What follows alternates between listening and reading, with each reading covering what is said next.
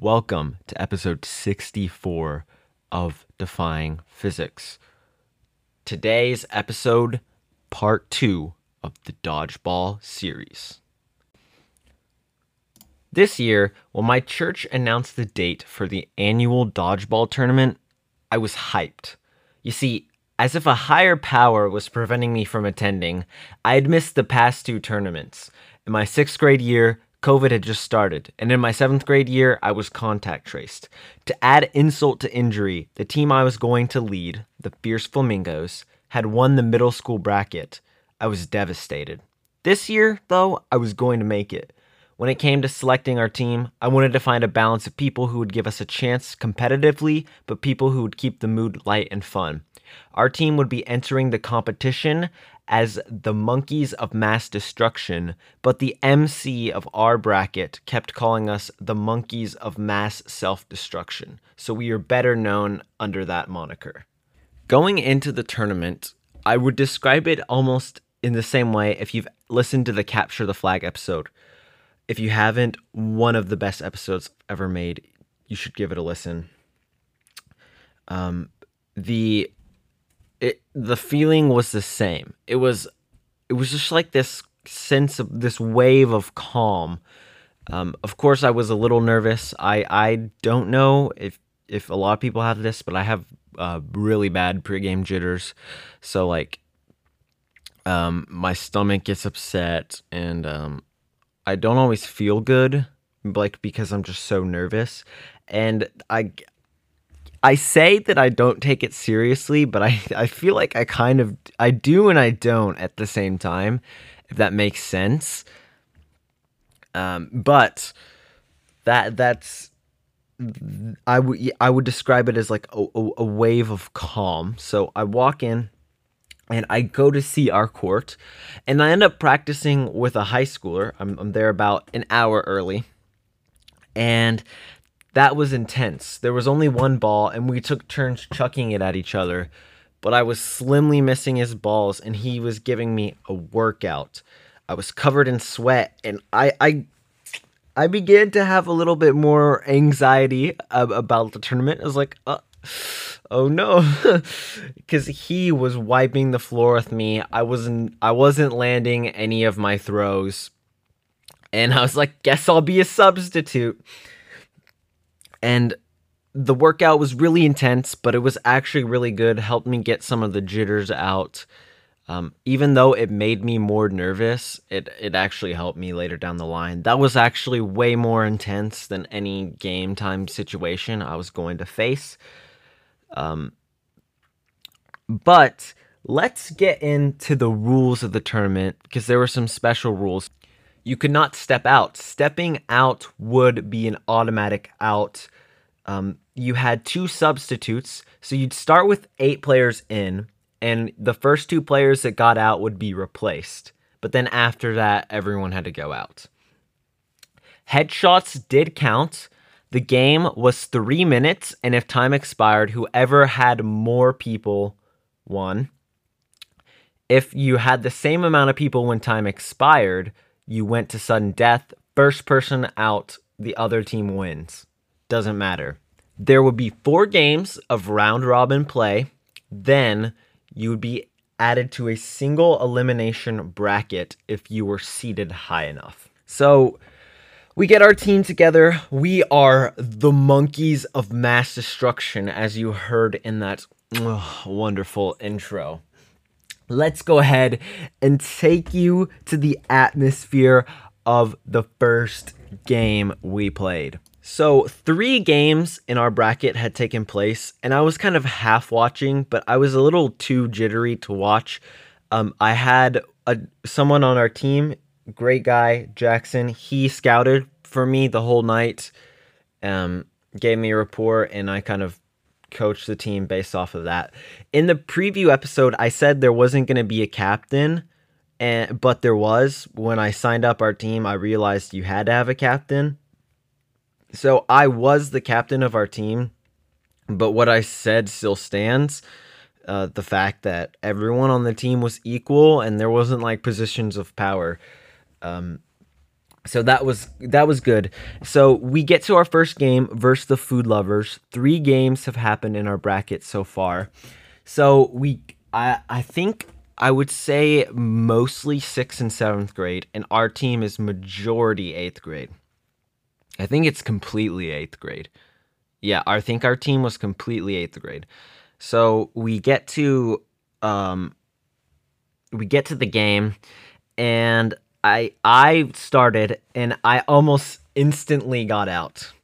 I so it's this strategy I have where uh I do it when I'm playing checkers with my dad, because my dad does this thing when we're playing checkers where he won't do anything unless I sacrifice one piece.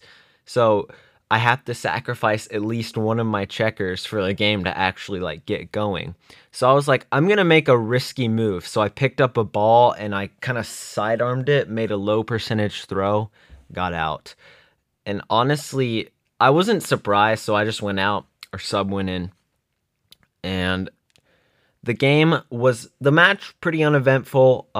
There was a moment where I was like, oh shoot, we might lose this game, but our team edged them out. I think we had 2 more players than them.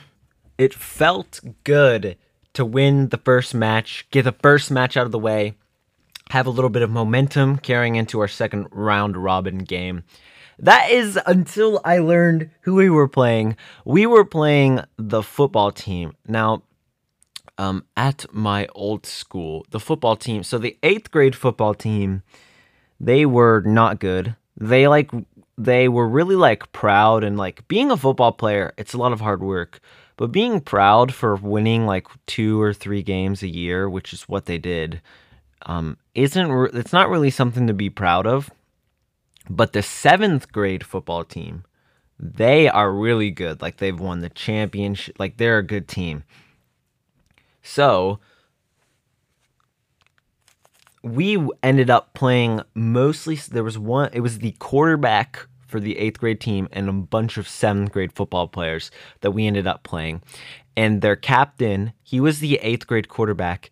He came up to our team while we were, so there was these like squares, and we were in the on deck square, and he was in the other on deck square, and he came up to our team and he went, "Ah," and he like started flexing, and he went to this one specific team member, and he went up to her and he's like, "Ah, ah," and um and I think our team responded really well. Our team showed the competitive character.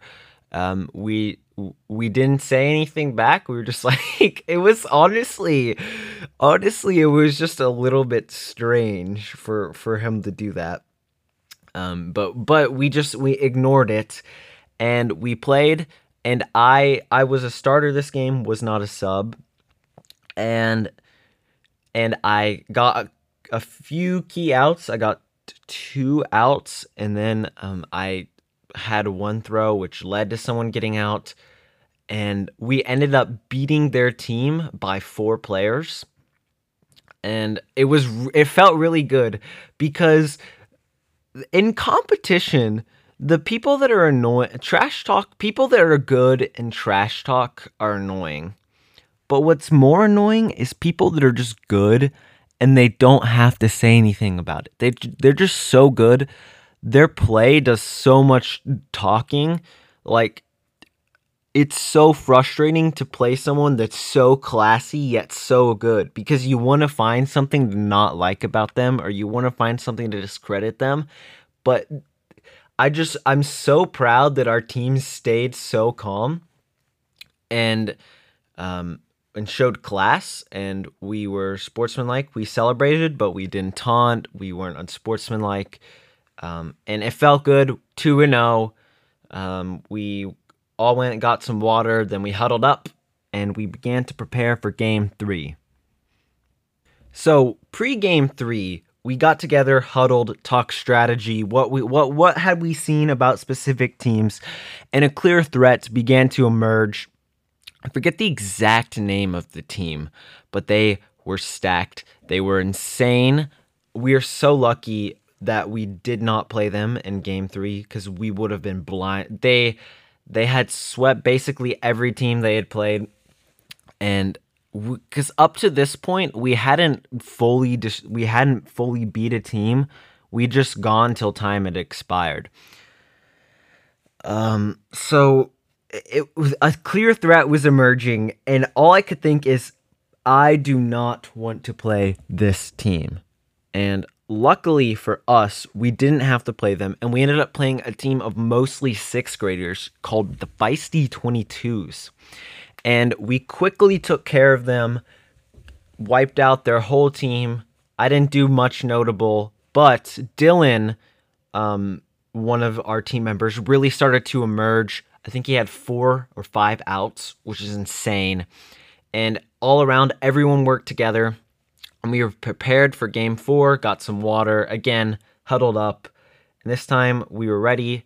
There was a little bit of drama in between, but the game got underway. So our team tried desperately tried to make throws. We were trying to be careful because this was one of the strongest teams we'd faced yet. But nothing we had really stuck, and our team began to fall behind. And so this is probably my best plays of the night. I got 2 crucial outs to catch our team back up. Time expired, and we went to sudden death. And we choked in sudden death, but we still held our heads high. This was the first real adversity we had faced tonight, and this was going to be the turning point of the story. Do we let the adversity get in our heads and give up? Like we were 3-0 coming into this.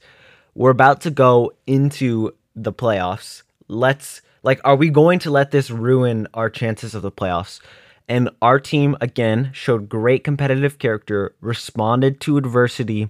We talked about what went wrong, so we analyzed. We didn't stay fixated on our mistakes. We analyzed, what can we do better? We moved on, and we started to get ready for the next game.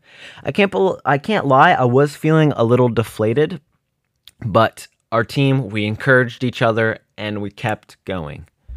Playoff time was upon us, and now more than ever, I was hoping, praying we would not be facing Ethan's team. You might remember Ethan from the Capture the Flag, all-around athlete. I was hoping we wouldn't have to face him, but I knew my team could. I'm not saying we would. I'm saying we could get the job done if needed, but I really didn't want to test my theory. And luckily, we didn't have to. Game 1 of the playoffs, the quarterfinals, we ended up having a rematch with the Food Lovers, and the results were almost identical, except this time we were able to finish off their entire team. My personal performance didn't really get anything done. One of our teammates got headshot, and that was kind of funny. But other than that, nothing interesting really happened. We made it to the semifinals, and somehow, some way, the Feisty 22s, the team of mostly 6th graders that we had destroyed, had taken down Ethan's team, and we were facing them to get to the semifinals. So we got together. We were like, let's do it. Let's make it. That remember from the preview episode, my goal, make it to the championship. And make it, we did. We downed the Feisty 22s in a much similar fashion as the first time, and this time we would be rematching the Thunder Throwers, which is the team we lost to in Game 4, for the championship. What a storybook turning point. Storybook championship. A chance for revenge. A chance to avenge the adversity. The championship was almost ready. We had 3 minutes to get water, get ready, go to the bathroom, things of that nature. So the championship arrives, and we're all feeling pretty good. It is kind of in the back of our mind that we lost this team, but we're ready to go. So The game was very back and forth. Like, we lost 2 players, then they would lose 2 players, and we lost 3, then they lost 3. And it got to the point where I was out. I was out. I was the first person out. So I was out and I was watching the match unfold.